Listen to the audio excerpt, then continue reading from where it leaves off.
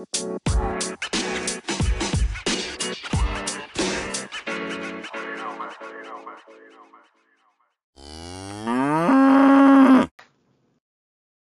to another episode of Bevo's Balls. We have a special guest on the show for y'all, but first, as always, I'm your host, Thomas, and joining me is James. James, why don't you go ahead and introduce our guest for us? What's going on, guys? Today I'd like to introduce our third guest. He is the Orange Bloods staff writer. You can read all of his baseball content and breakdowns on orangebloods.com, and you can see his Around the Horns modcast on YouTube. And you can find him on Twitter as Zach at the Dish. Zach Symm, welcome to Bevo's Balls podcast. Hey, gents, how y'all doing this evening? Good, man. Good. We're celebrating the sweep just like you. I'm sure you've had a long couple days at the Dish, but at least it's not Sunday night, and you can kind of enjoy your Sunday a little bit.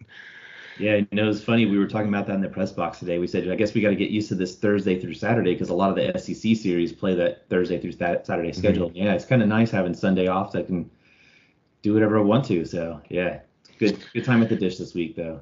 Yeah. Well, Zach, tell the listeners about yourself and how long have you been a Longhorn fan and how you got to be the staff writer for Orange Bloods.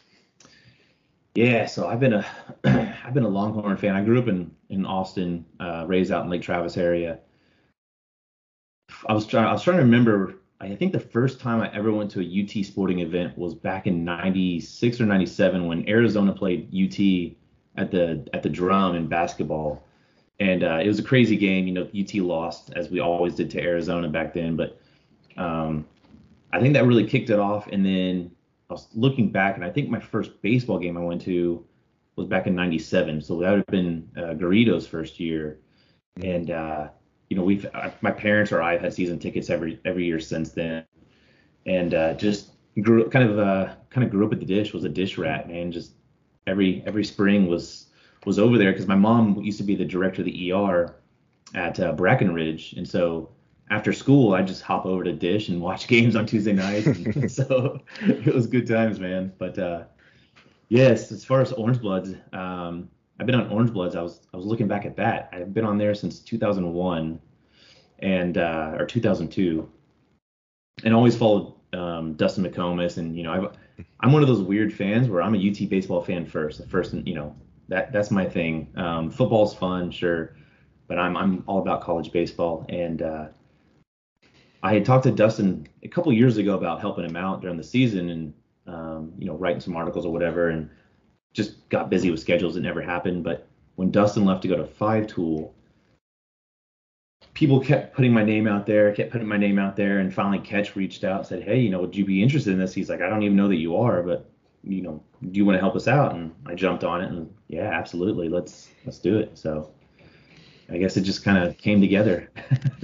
Yeah, I've been following some of your stuff. We try to be a baseball first podcast, and then I was at the Oklahoma State game, and I just ran into you, saw your hat, and I'm like, yeah. This is a sign. So naturally, just wanted to reach out. So we'd like to thank you for coming on here and doing this with us, man. We know you're a busy guy, and especially right now, postseason baseball is going to be very busy for you. But I have to ask, is getting paid to talk about your favorite sports team literally the greatest job in the world?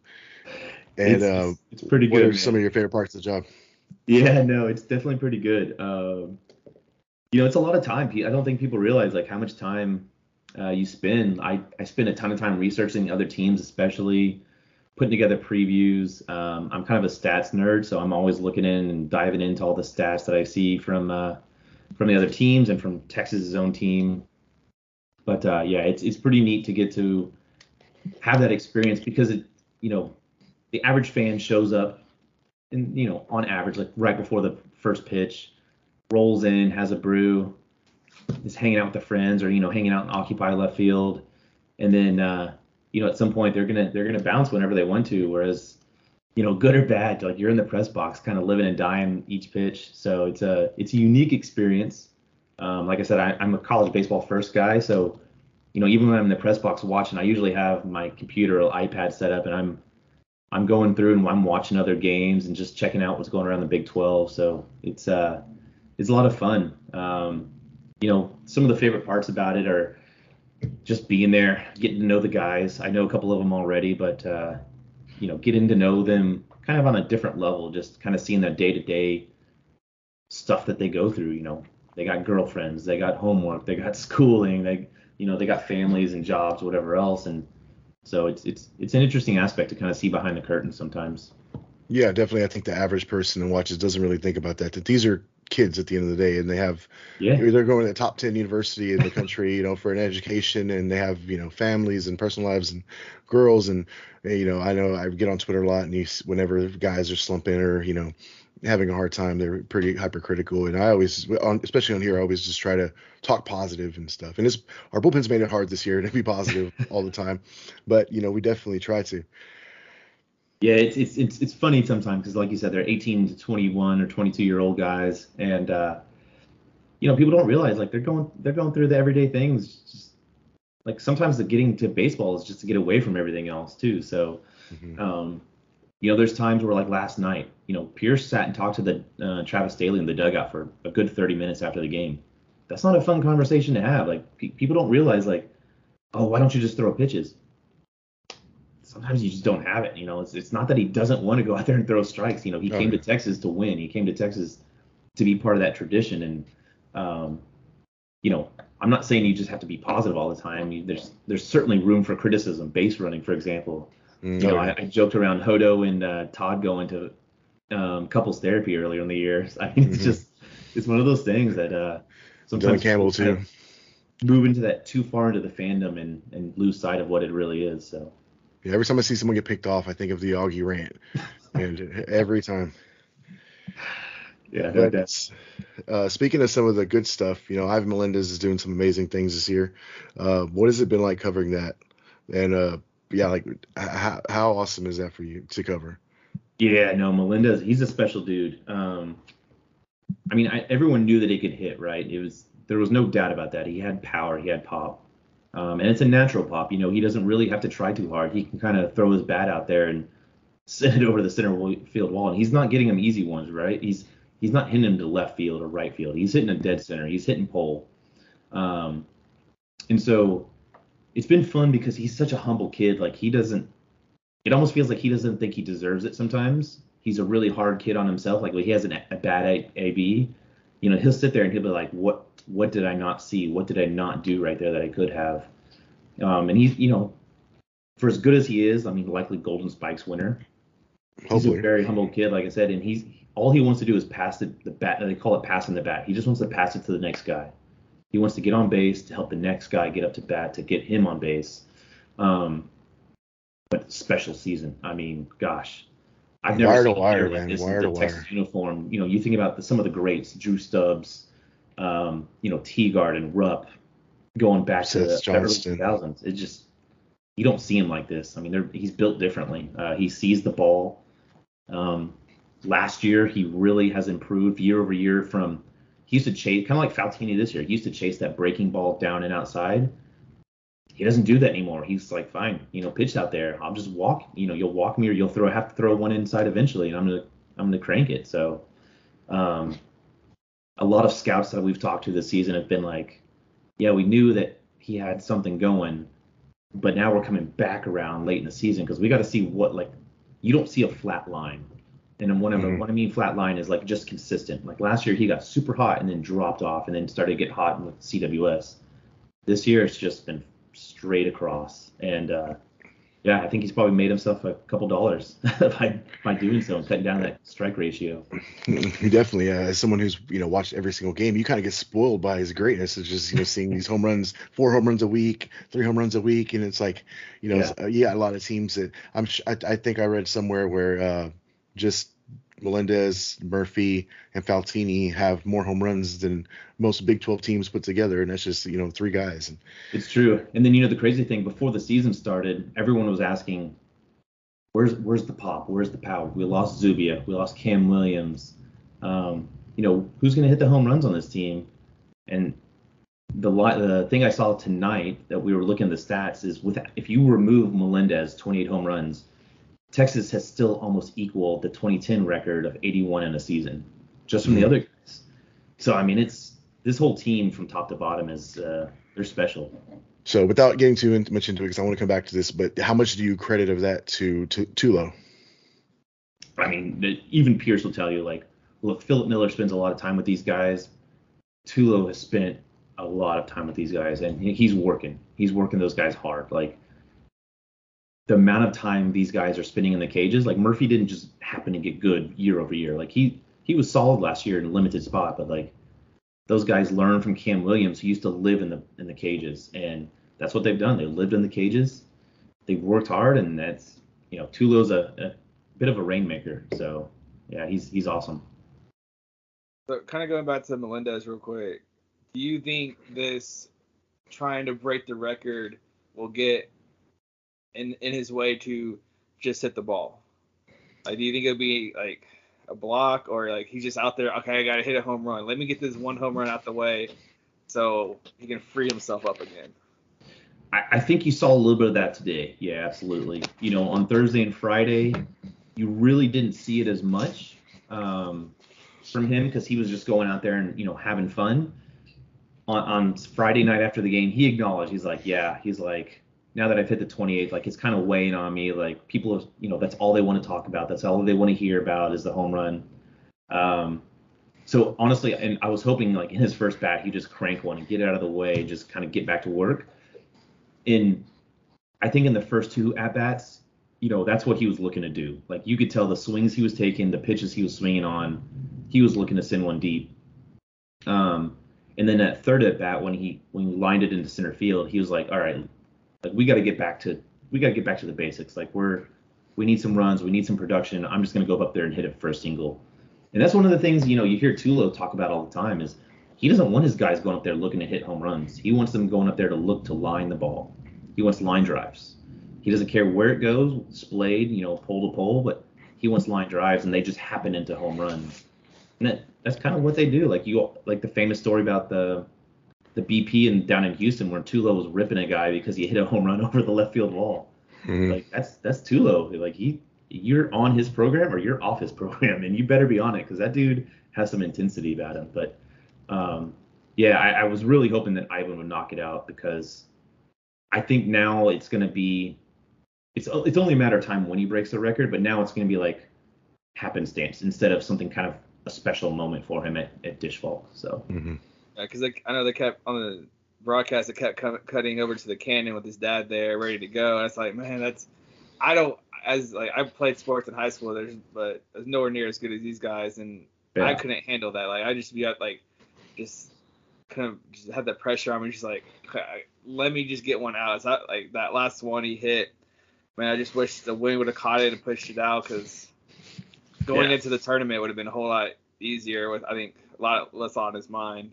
I think the good news is that the Big 12 tournament's the perfect time for him to break it now because it is not at home, so he's not going to have that kind of pressure pack, like all eyes are on him.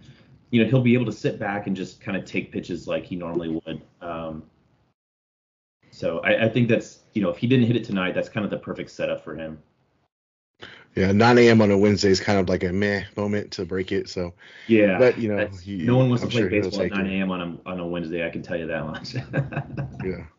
So back to the whole team. This whole lineup has been hitting amazingly this year. Everyone's kind of stepped up.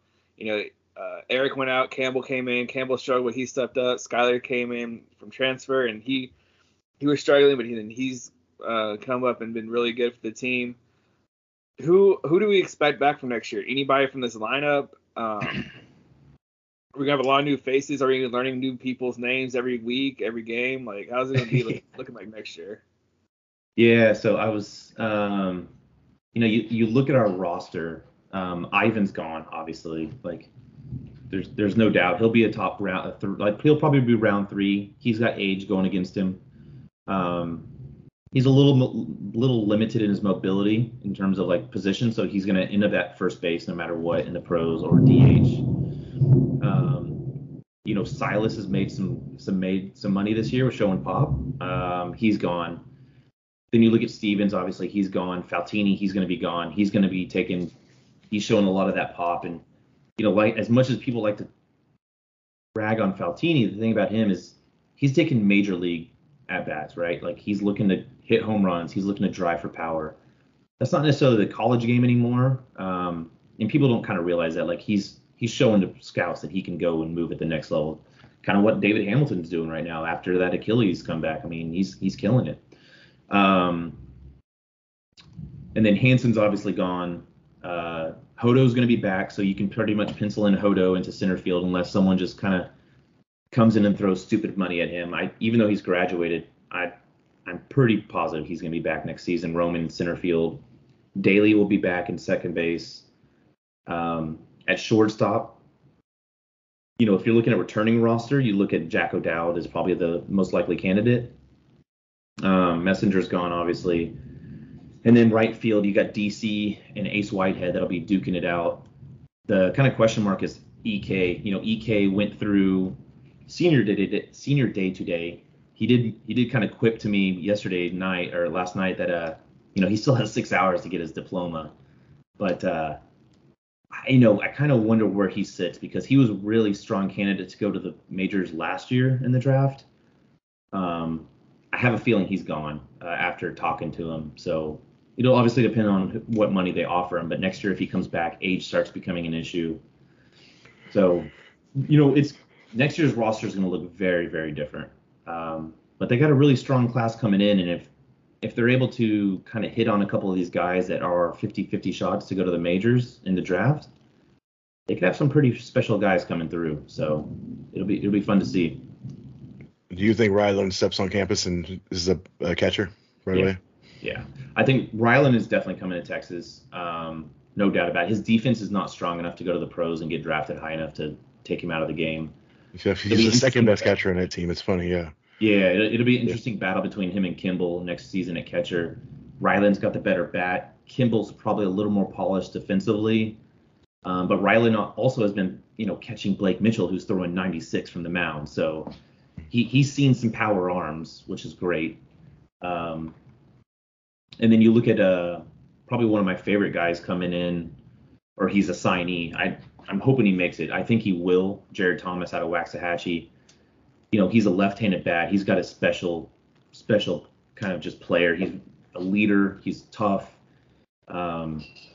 He's garnered some major league interest. I don't know that he's going to go high enough for him to go. So I think he ends up on campus. But, he could step in at first base day one. He's got the size, the length. It's just kind of prototypical. The kid that, if they were able to get him in, I think he could potentially challenge O'Dowd day one is Cutter Coffee out of California. I think he's shown so much power this last fall and this spring that he'll probably go pretty high. But he's a really special kid out of California. And then, local San Antonio product, Jalen Flores, he could very well come in and take over that third base spot. He's a plus size guy, which Tulo loves, right? He broke the mold at shortstop for being a big guy. But he's a guy that I think will make it to campus. He's been shooting up the draft board, but his parents kind of know the meaning of the Texas degree and how much money it's going to take him away. So they've got some great guys coming in, and then Max Ballou out of Aledo, he's an elite hitter. So then you look at the arms, and I think next year you'll have Lucas Gordon is locked in, penciled in as a starter. Chris Stewart's the left-handed pitcher out of Sanjak. You can pretty much pencil him as a starter. So then it becomes finding a number three, whether that's Morehouse or, What about Tanner Witt? His family says all the right things. He says all the right things. But based on the timing of his injury, I think we're going to kind of face one of the Connor Prelip issue with Alabama. It was far enough into the season that if you drag that out 12 months, realistically, he would not be back in full speed until kind of mid-season. So at that point, do you love UT enough to come in and try to show the scouts that, you have a half a season worth of work? Or do you just sit back and say, you know what, my body speaks for itself? I think, personally, I don't think he'll play again. I think he sits back and says, you know what, draft me. But he also hasn't he hasn't started a lot of games. He only started a handful at UT. And so scouts may look at that and say, okay, we really want to see you come back and what your arm looks like coming back post Tommy John. So there's a 50-50 chance he could very well step onto the mound next season. Almost in a Pete Hansen role from 2021, where Pete was coming off an injury, had COVID, started off, kind of a bullpen, and then Tuesday night, and then worked his way and just, made himself into the lineup. So Mm-hmm. he's an interesting one. I don't know, man. It's gonna be one to follow. For sure. And then we have Nixon sitting right outside that 300 prospect. He's like 313 is what I saw. Do you think he's gone, or do you think he'll be back with the struggles? He'll be back. yeah, I think he has a lot to prove. And his struggles this year, they're mechanical and they can be fixed, but it's more so Nixon, right? He gets his lower half out of sync with his upper half because he's a max effort kind of guy in terms of like not his arm slot and arm release, but just the way he goes about playing the game. He just wants to give max effort every single time. And he's kind of overworking himself essentially. And it's what we saw from Tristan Stevens last season when he got in trouble early on.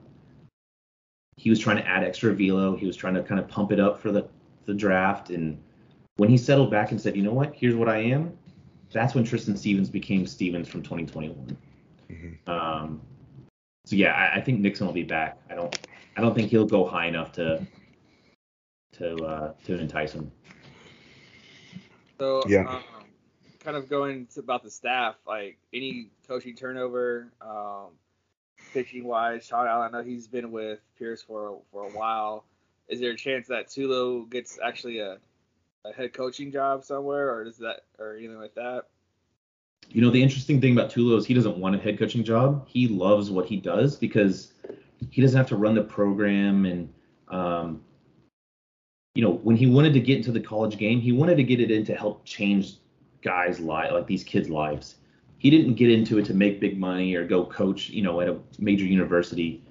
He wanted to come in and, just pass that knowledge on. He's a field rat too. Like he's an intensity guy. He's out there grinding. And so I think Tulo will be back. Obviously, it would help if the NCAA would get off their butts and get rid of this 11.7 nonsense and the third paid assistant and all that, which there's stuff in work, but we'll see. Allen, unless he gets hired by someone, which I kind of don't think he will this season, I think everyone will be back. I think the staff will pretty much remain intact. So. It's just kind of curious about with Allen. I know they've been together for so long. I don't know if Pierce would make a move or anything like that, or this year's bullpen just a blimp, and next year they'll be back to where we should see them at. The thing about Allen is, yeah, like you said, him and Pierce have been together for a long time. They trust each other. I think sometimes actually Pierce might get in Allen's way a little bit more than Allen gets in his way.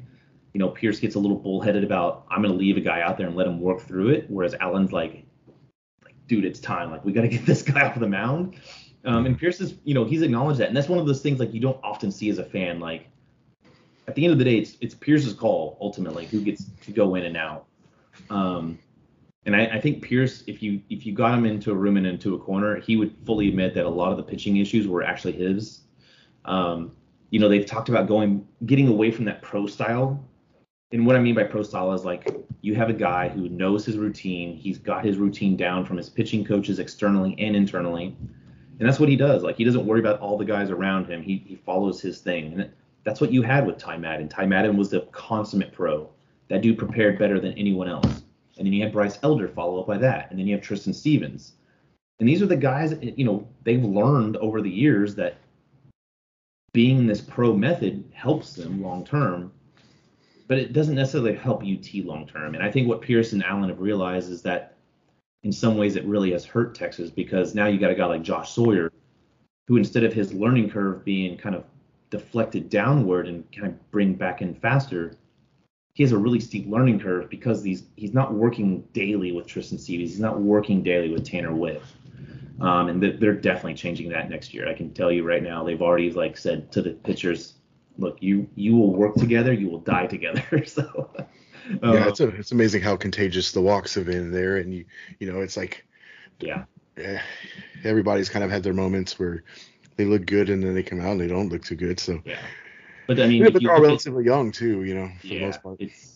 There's a lot of inexperience, but if you look at the guys that have been successful, Hansen, Gordon, and Harrison, they're lefties. And what do lefties do? They stick together. Those guys go through the workout programs together. They go through the tape together. And so I think you'll see that a lot more going into next season, where they're bringing in some guys that can pitch. There's a couple of guys, truthfully, in the signee class that are not going to make it to Texas. They're committed. They're signed. They're not going to make it. Allen needs guys that can come in and throw strikes tomorrow. And that's what he's doing. He's looking for guys right now. So, it'll be interesting to see what the makeup of the pen looks like. I think it's going to be actually fairly strong. Maybe the pitching, I think it kind of reverts next year back to pitching is the strength and hitting might be the perceived weakness. So go back to some of that Augie ball, manufacturing runs, sacrifice bunts. You're going to have speed on the team. Yeah. So, you got Ace Whitehead, you got DC, you got guys that can run. And so you're going to see a lot more bunts. You're going to see a lot more bases being stolen. And all that stuff they've gone away from because they haven't needed. They've hit the long ball. So. Yeah. So the future is definitely looking bright. Out of those guys you talked about earlier in the recruiting class, who are you most excited about getting on campus? So Rylan is definitely one out of Sinton. He's coached by Adrian Alaniz, who I know y'all had on earlier in the another podcast. He's a guy that I think within a year or two of like a professional style hitting and in coaching environment with Tulo and working with Coach Miller as a defensive catcher, like he's like the next great catcher to come through the program because he's more advanced hitting than Silas was. And so he's going to be special, man. I think he's got future major draft league all over him. Jalen Flores, again, another guy that I'm really excited about out of Brandeis. He's makes when you look at him, you don't think, man, he's not doing anything fast, but he's really smooth. He reminds me of a Hamilton or a Faltini where everything just kind of looks easy to him. Like he kind of looks like he's gliding around. And that's what you want at a shortstop at Texas. You want them to glide. You don't want them to have to like burst and speed and all that. So he's a guy that I think within 2 years, he can make a big hole because he's actually a hitter. His glove has kind of trailed his hitting, and so that'll be interesting to watch. There may be some growth spurts and growth pains, but there was with Hamilton and Faltini as well. Faltini came in as a pitcher, so you just kind of take what you got. He's MLB class for shortstop, man. He's one of the best we've ever had there. He makes the really hard stuff look really, really, really easy. Yeah. I mentioned him already, but Jared Thomas, he's a guy that I really, really like. From the left side, he's a leader. He's a player. He's that step first guy that Allen likes. One of the guys that's kind of fallen, like not fallen, but like kind of flown under the radar is Brenner Cox. He's an outfielder. You think about all the lengthy, like tall, lanky guys that have good twitch. Brenner Cox is one of those kids. I think he's probably one of the next great center fielders for Texas. And then who's the other kid? Oh, Max Grubbs. So Grubbs is a kid. He's a pitcher, right-hander.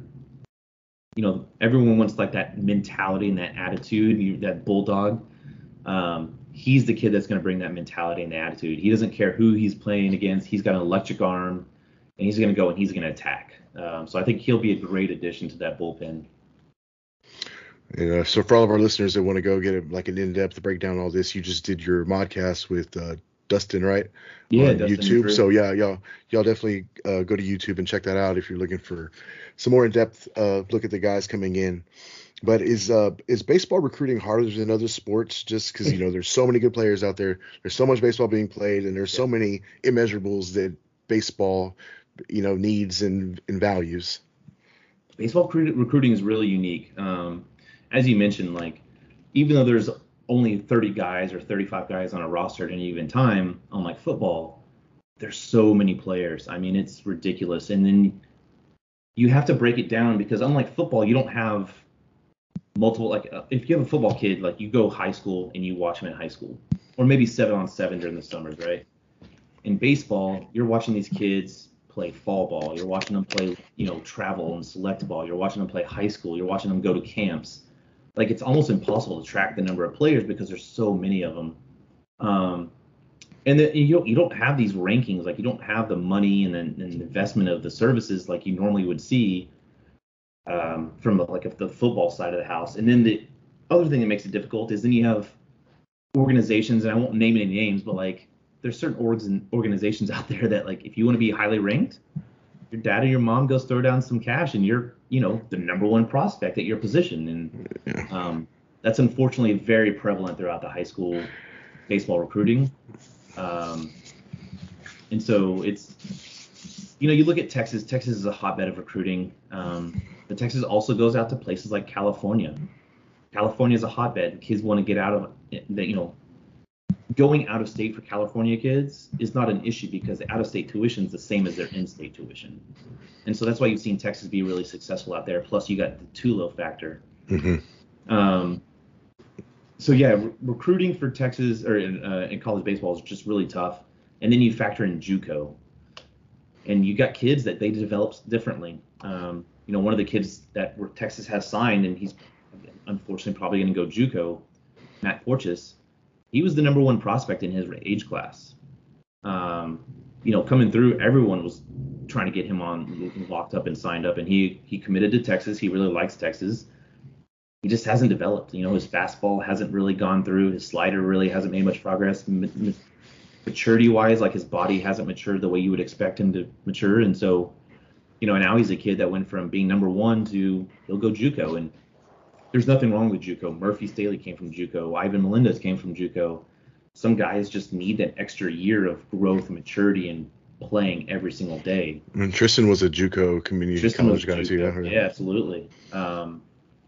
So baseball recruiting's tough because everyone develops differently. And from one year, you might not be able to hit. You go to JUCO, and all of a sudden you learn to hit, and now you're the hottest prospect in the nation. So it's highly competitive. It's a different breed of kids in JUCO. So you definitely, those guys are dogs. Grind. That's the way. It's easiest way to describe it is when you go to JUCO, you don't have anything fancy, you don't have anything flashy, but you damn well better be able to play, and you better be able to grind because you're going to learn how to play some baseball. Yeah, two Sanjak guys commit, right? Or yeah. Yeah, we got Chris Stewart, the left-handed pitcher, and then we got he's technically a walk-on, but DJ Burke is the newest guy. He's a right-hander. He throws hard. He's got a solid curveball. But he's a guy that helps bolster the back end of that bullpen. You bring in a guy that knows how to throw strikes, has been ultra competitive, and has been on a winning program. Hard to say no to those guys. And then we got a guy from McLennan County that Skip Johnson's son is the coach there, and he's got a heck of a program. And he was originally Wyatt Cheney was originally committed to Oklahoma State, went there for a year, wasn't feeling it, went to McLennan, has been ultra successful there, and so now they got a really good right-hander that he could be a starter. He might be Tuesday night guy. So yeah, it's JUCO's. There's a lot of talent in JUCO. As much as it fun is like make fun of JUCO bandits, those guys they can play. Yeah. So can you explain since we're talking about recruits right now, explain to our listeners the 11.7 scholarships that Texas get and why other schools get more, and is NIL kind of changing any of that with kind of helping funding kids playing for Texas? Yeah. So every school gets 11.7 scholarships for baseball, regardless of who they are. So they all have the same number.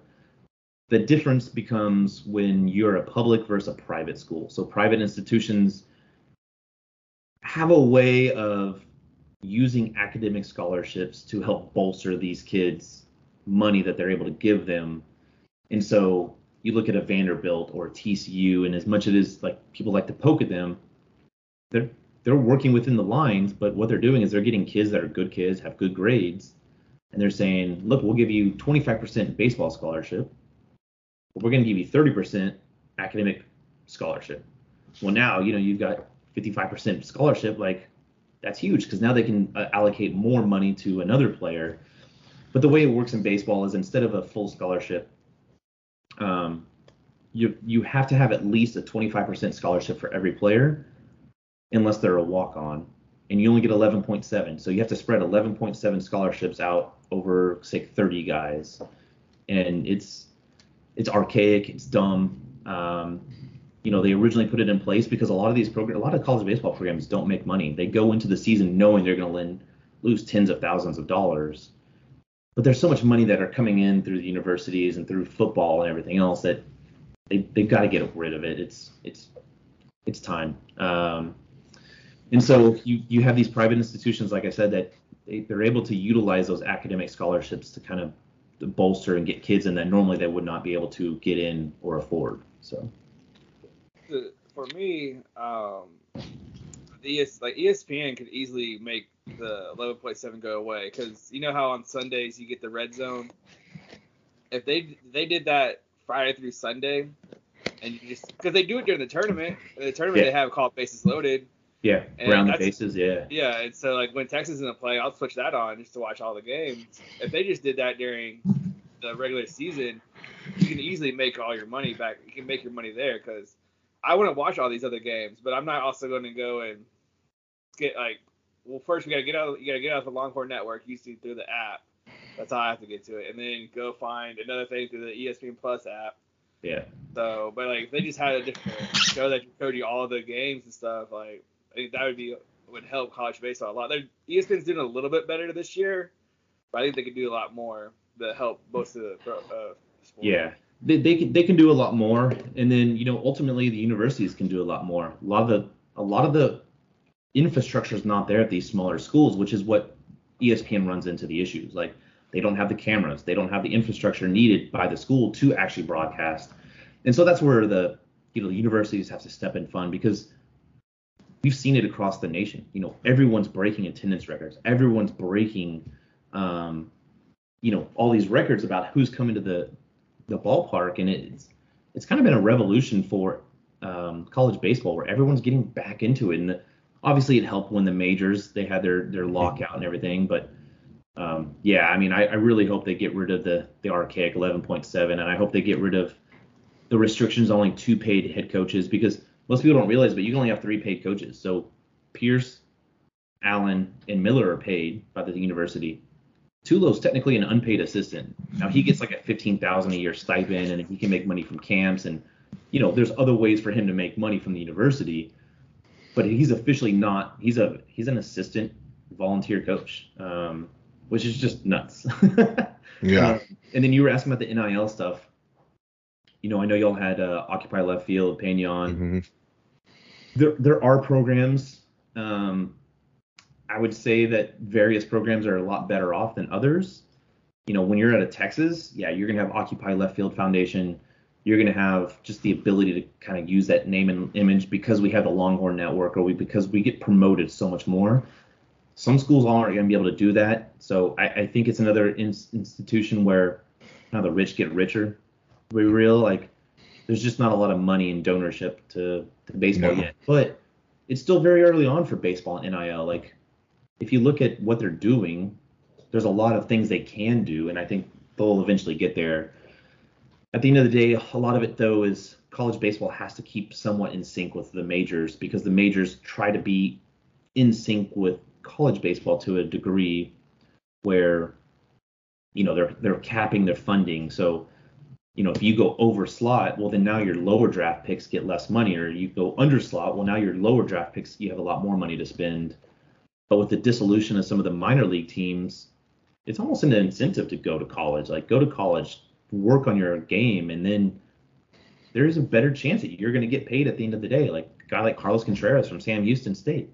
That dude's making some money. Like, the guy can hit, and he's going to get drafted. So you get to stay at Texas and travel in, nice planes and buses rather than go to, single A ball somewhere and, slum it.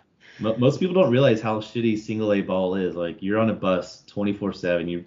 You're buying from and eating from the vending machine. Your daily stipend, like, you're not making any money. So yeah, it's a world of difference. So are you excited for the move to the SEC? I am, from a college baseball standpoint. Yeah, I think the Big 12, like, unlike football, the Big 12 is always been like the number 1 or number 2 conference in the nation in baseball. You got TCU, Oklahoma, Texas. Over the years, you had programs like Missouri or Nebraska. They were strong programs, even A&M. But when you start thinking about Mississippi State at night, LSU, Ole Miss, A&M, Bama, even Auburn, then you get into the East. You got Tennessee, Florida, Vanderbilt. Like, there's it's just you're never gonna have a bad weekend of baseball in the SEC. Yeah. There's no Kansas rolling into town that you're like, oh yeah, like we're probably gonna sweep these guys. It's just not gonna happen. I mean, it's gonna be a dogfight, but you want to be the best, you play the best, and that the SEC's long been my favorite baseball conference, just from a pure fan standpoint, and so yeah, I'm really excited to see them go there. Yeah, and they're rowdy, man. You watch those games, and it's crazy. Yeah. Fayetteville, they're insane, and a lot of those states don't have any kind of pro teams or anything. So exactly, yeah. You look at Baum Stadium for Arkansas, like you just mentioned. They'll pack in 10, 12,000 fans because they don't have a pro team, they don't have a minor league team. Arkansas baseball is in the spring. That's what they do. Same thing with Ole Miss, Mississippi State.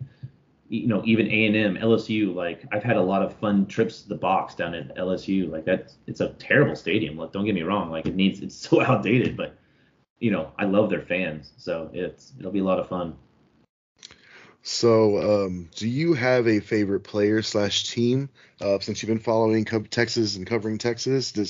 I know it's kind of hard to pick, but maybe kind of some that stick out, more than the rest to you. And we'll let you pick a couple if you want to. Yeah. So I was thinking about this.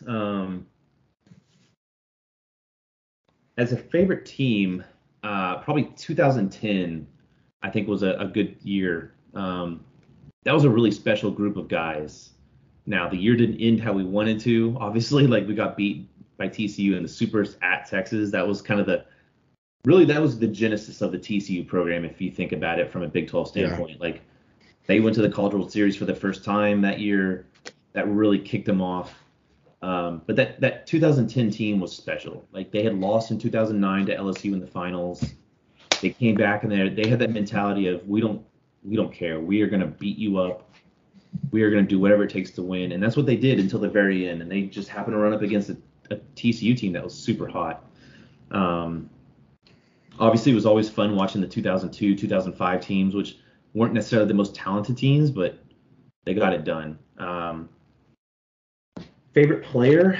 One of my favorites, this is a little bit biased because I'm a Lake Travis kid, but Chance Ruffin. That dude was just, he didn't care whether he was a starter or if he was a bullpen guy. Like he was going to go out there and he was going to battle you and he was going to beat you. And it didn't matter who you were, what you were doing. He was coming after you. He was always fun to watch.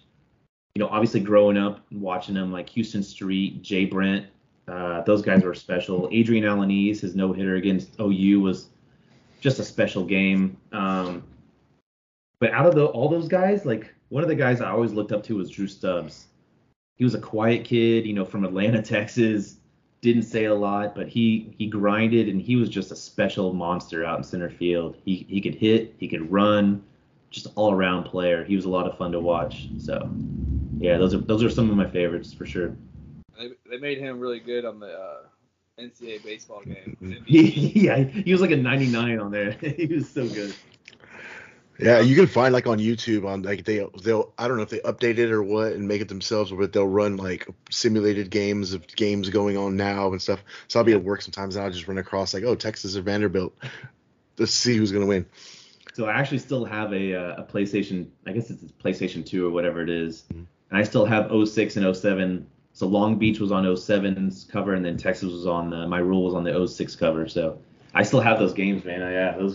It's good. They're pricey on eBay, man. You try to go buy those games, yeah, and they're bringing it back too, man. So can't wait. That's awesome. So what fan bases are the worst to talk baseball with on Twitter? Ooh, there's some special ones out there. It has to be Aggie, right? Honestly, yeah, I would say A&M's probably the worst. And the thing about it is, like, the problem with A&M is they haven't really been ever good at baseball. Like, they've been solid, right? But, like, Texas won more College World Series games last year than A&M has all time. Yeah. And so they kind of come from this place of they want to be better than you. They're just not. And so it kind of puts these blinders on. Like, you can't have a real conversation with them. They beat us on Tuesdays all the time. It's yeah. I've had some pretty interesting conversations with some Tech fans. And it's probably a little more heated this year just because of the whole beard and, all that fun stuff. But, for the most part, there's not most unlike college football, most baseball fans pretty much will just want to see a good game. Like they're really good people. Like if you could go out and have a beer with them and they're going to be really good. Yeah, probably A&M and Tech are probably the two toughest. So I think in person you're definitely right. Most people don't talk like they do on Twitter in real life. yeah. But I would probably have to say Arkansas. Every time I look at something and it's just, Arkansas, Arkansas, Arkansas, those guys Yeah. chirp and they hate Texas. So it's Yeah. gonna be interesting if that's where we get put in that regional, man. It's, there's a true hatred over there for Texas. Yeah. Arkansas and Tennessee both like to chirp. And it's interesting because there's good chirp, like the TCU folks for the most part. Like TCU, they like to chirp as well, but like they're respectful. Like the Lufton Beer Club, like shout out to those guys, they're awesome. But yeah, Arkansas and Tennessee, they have some chirpers for sure. So, one, I don't understand why Tennessee's chirping too much. I know they're the number one team, but they still haven't beat us the past 3 times they played us. So It's honestly mentality. It's Maserati Tony, man. Vitello, you love him or you hate him. Like if he's your head coach, you love that guy. You will die for that guy on the hill. If he's not your head coach, he's annoying. He's abrasive. He does it. Gets thrown out in the first inning for a bump in. Around the old school, like you're a manager. You're there to be like a respectful figure, right? Yeah, bumping umpires in the first inning, getting tossed earlier this season. Yeah, for sure. So with this year, Omaha is pretty much a standard for us. But how do you see this year ending? Do you see us in Omaha? Is it regionals? Maybe, hopefully in a super or something. This it's tough to measure right now. Not having a true number 3 starter, not having a closer, really puts a cap on what this team can do. They have the talent to make it to Omaha, absolutely. They have the grit, they have the versatility, they have the hitting. They even have the starting pitcher for the most part. I think a lot of it depends on what regional they get paired in. Like if they go to Arkansas, as good as Arkansas is, Arkansas has a hard time hitting this year. I think they can beat Arkansas. If they go to A&M, that's another story. Like A&M can pitch and they can hit, and they're super hot. And so if Texas was hosting a regional, I think they can make it at a minimum to supers. In the supers, I think they could probably win supers because you got Hansen, you got Lucas. But without them hosting, I'd say probably super regional is the farthest they could go this season.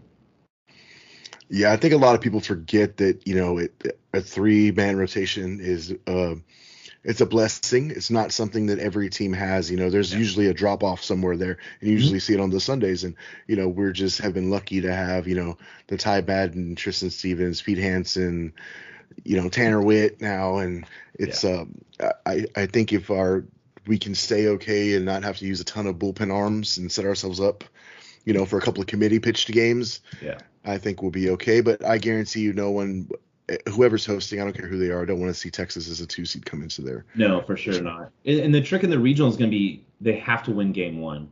Yeah. If they don't win game 1, they're getting bounced in a regional because they don't have the pitching depth to come back from that. And so if they can win game 1, that sets them up to give it at least a 50-50 shot at that point. If they win game 2 in the regional, they'll probably get through, but it's going to be tough for them because, like I said, they don't have that third guy that they can really – I mean, Zane Morehouse is pretty much the third guy right now. They definitely don't have a fourth guy they can roll out. Maybe Luke Harrison. So, yeah, it'll be interesting. Yeah, so do you go Gordon first game, save Pete for the 1 seed? Yeah, you have to. I know. Pierce is more of a traditionalist. He really doesn't like to do that, in my opinion, for these type of matchups as we get into regional. And I kind of talked to him about it tonight. You're going to have to alter your strategy some, and he acknowledged that. Yeah, they're going to have to look at moving things around when they get into the regional format. Yeah, especially that. I'm sorry. I was gonna say, do you think Tristan comes back? Like, if we need him as a 4th? No. Or do you think he's just gonna be in bullpens trying to save long reliefs and stuff like that? He's going to be the bullpen guy. He's going to be the fireman. He's going to come in and try to get them out of an issue like he has, on Thursday and Saturday. They can certainly move him to that fourth role. I don't think they would, because I think he'll be needed too much in the first two games or even that third game. He'll be needed to kind of shore up that back end. So no, I don't think he ends up starting any more games this season.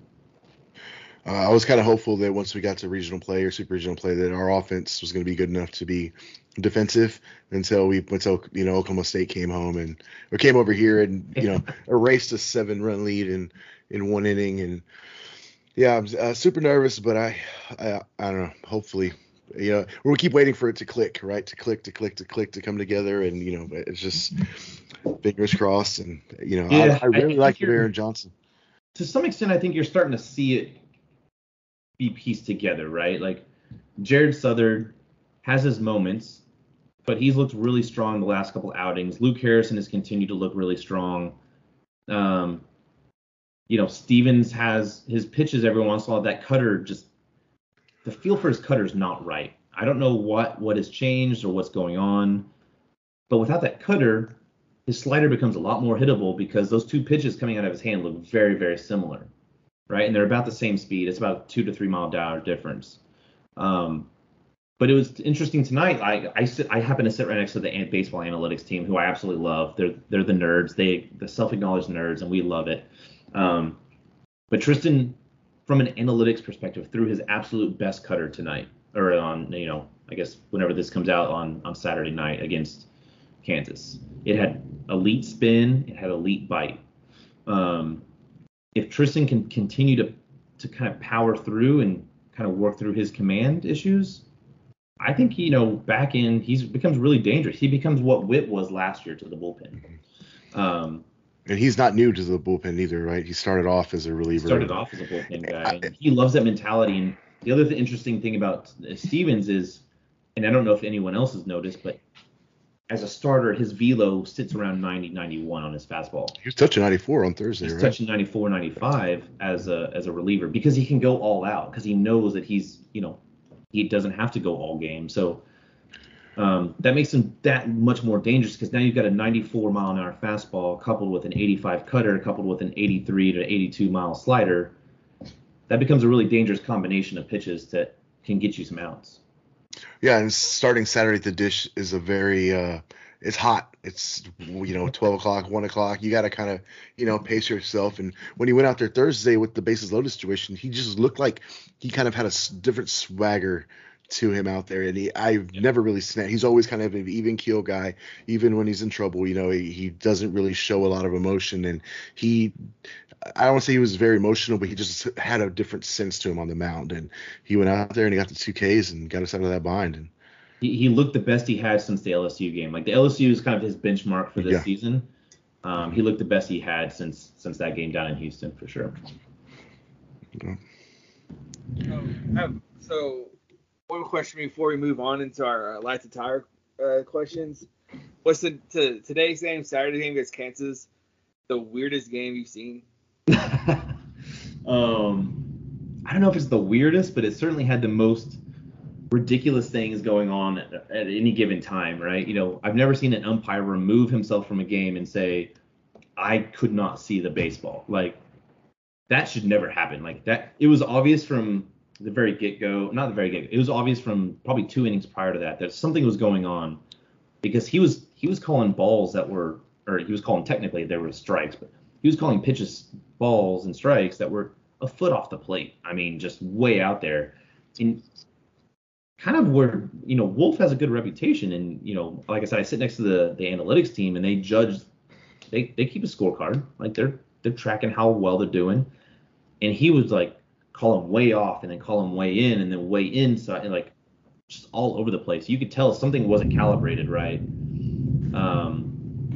And then, when they announced that the Longhorn Network production truck just caught on fire, he was like, well, maybe the Longhorn Network curse is over. I don't know.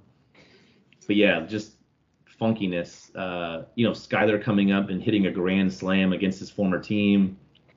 Trey Faltini, he's always a fired up guy. Like he's not the guy that you want to peg with the ball. He hates it. He hates it. He absolutely hates it. And he's the emotional leader of this team. So you fire him up, you just piss off 25 different guys in the dugout, right?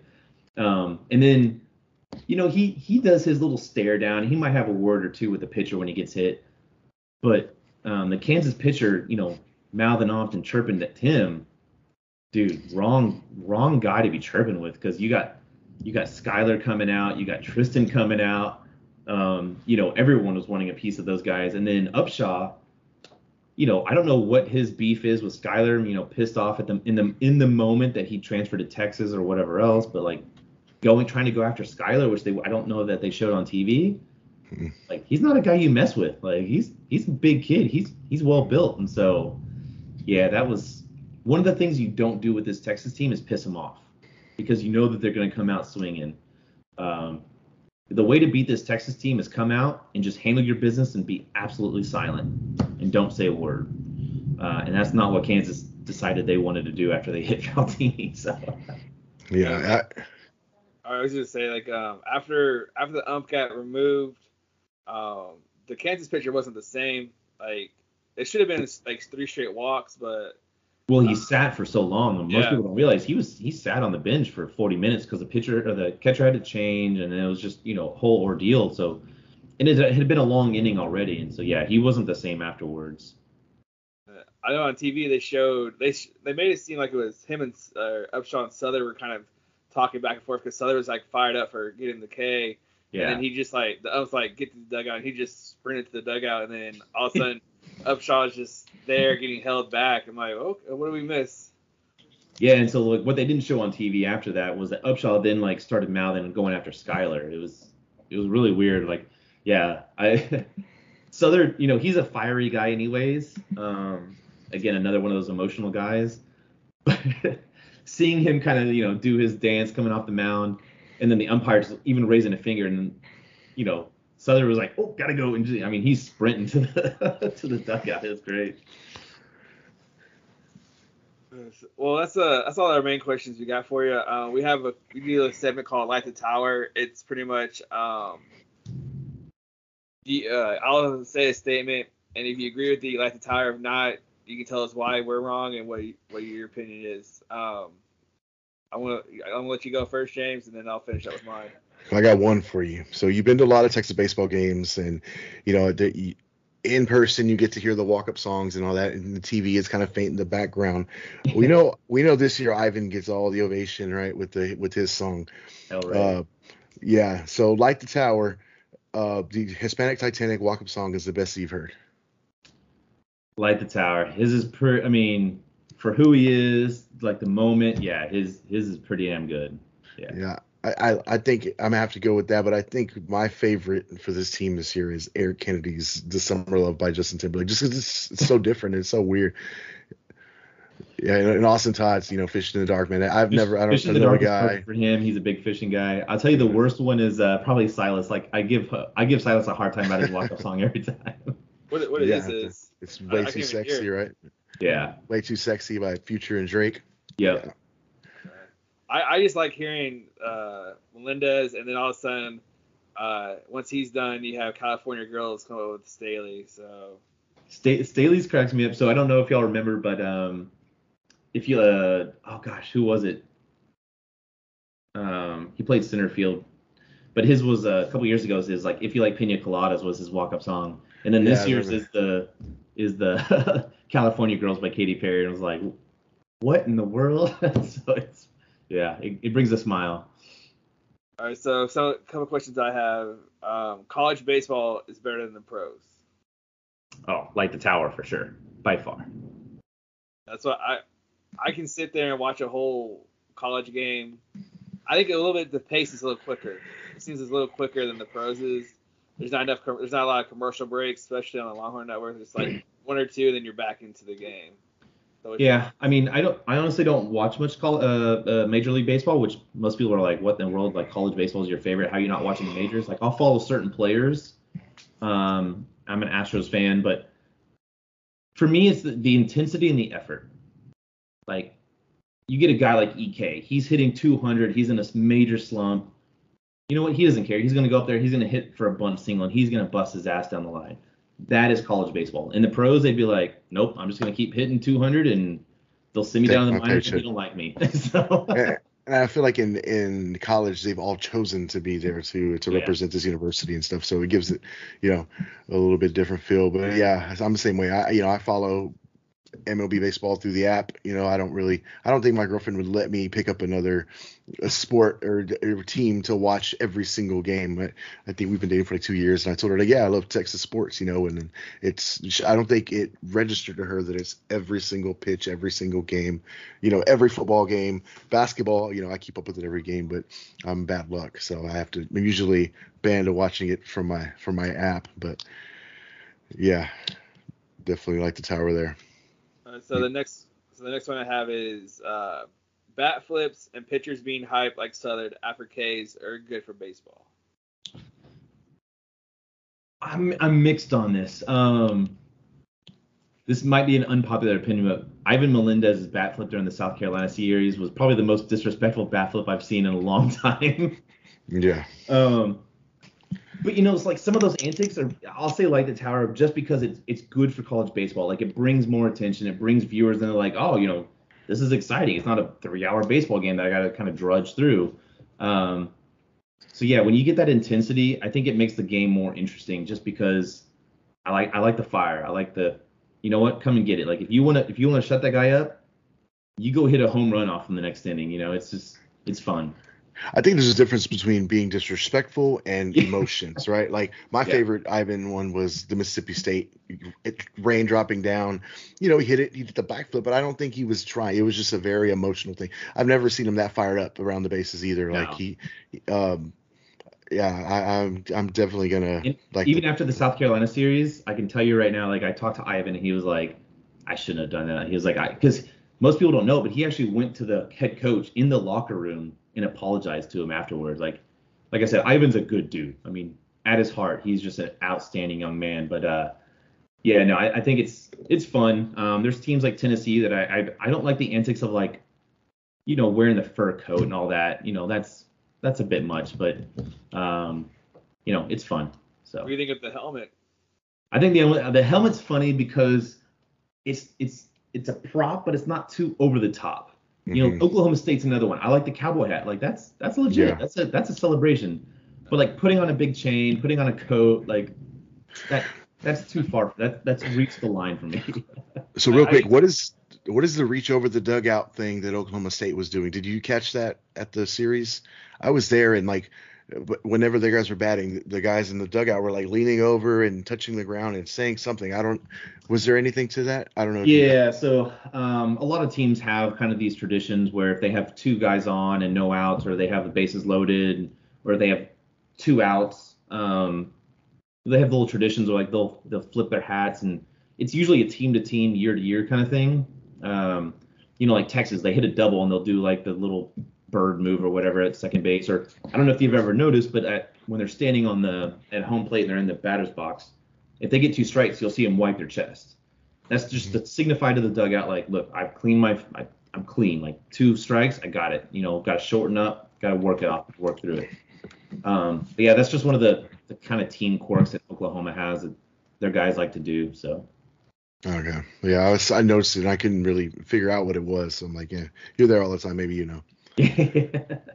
So the last one I have kind of stems from Tennessee, but college baseball should stick to the bats they have or move to wood. Because I know Tennessee played a game in a midweek game with wooden bats. I don't know that they lost too. Yeah. Yeah, they lost. Yeah, they lost to Tennessee Tech. The thing about I really hated BB Core bats when they came out. And then, over the last couple of years, I really like BB Core bats because it's not gorilla ball. Like it forces you to learn how to hit. The argument that the schools are going to make is that the wooden bats cost too much, which to some extent is true because like most college baseball teams, like I said, are already losing money. They're not money generators. And so I don't think they'll ever go to wooden bats. unless there's some kind of sponsorship and or promotion with majors to like provide them the wooden bats.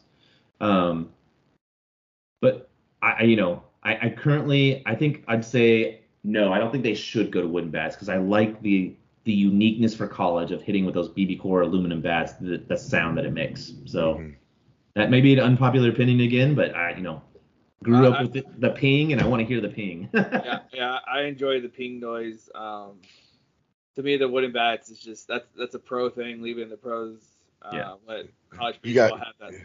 If you want to see them hit with wooden bats, go watch Cape Cod, right? Like. Well, and the thing is, like those BB core bats, the way that they're designed, because you can unscrew the entire center of it. It's just a core. That's literally why it's called BB core.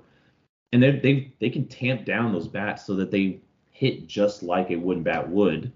But yeah, if you want to see wooden bats, Cape Cod League, minor leagues, like that's the next step to the pros. You shouldn't be hitting with wooden bats in college because those guys are still learning how to hit. And the argument that they make about, well, it gets them further to the major league. Like 1% of all college guys are going to go to the majors. So let them have fun. Let them hit. Like it's got to be more exciting. Well, so I think that's all the questions we have. We really appreciate your time. You have anything else for him, James? Tell our listeners where they can find you, what they can listen to, what they expect from you. Do you have anything coming up? Yeah, so you can find me on Orange Bloods. I'm on Twitter at Zach at the Dish. Every week, well, during the regular season, I put out weekend series previews on every Wednesday, typically, or Thursday. I come out with a podcast called Around the Horns on YouTube with my co-host Aaron Little.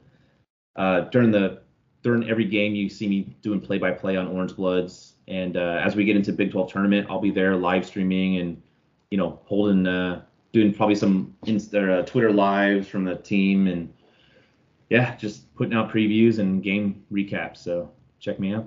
You're a Twitter guy, no Instagram? I have an Instagram. I'm trying to think of I think it's just my name. Let's see. I haven't been on Instagram as much lately, to be honest. Let's see. Instagram, I'm just Where is Symm? So it's my last name is Symm. Yeah, mostly on Instagram, you're going to see a lot of fishing photos, to be honest. I spend a lot of time fishing when it's not baseball season. So Where do you like going to? Do you fish, saltwater, freshwater? What do you do? Yeah, saltwater. I grew up fishing in Rockport, Port O'Connor area, Seadrift. Got a couple of guides that I'm really good friends with. We go out at Marker 37. We'll hit up Baffin, Mansfield. So, yeah. Yeah, I'm from Victoria, so it's right up the road from us over here, and yeah, absolutely. And I think I've worked in Unet, fishing industry for a long time, so we know a lot of the same people and stuff. So, yeah, but yeah, man, thank you for coming on. I know you're a busy guy, man. You're one of the best in the industry. Thank you for what you do for college baseball and the exposure you do for that. You're great at what you do. We appreciate it, man, and hopefully we look forward to having you on again one day. Yeah, absolutely. I appreciate y'all having me. It was great talking, Texas baseball with y'all and UT sports in general. Look forward to being back on again soon. Yep. Thanks, man.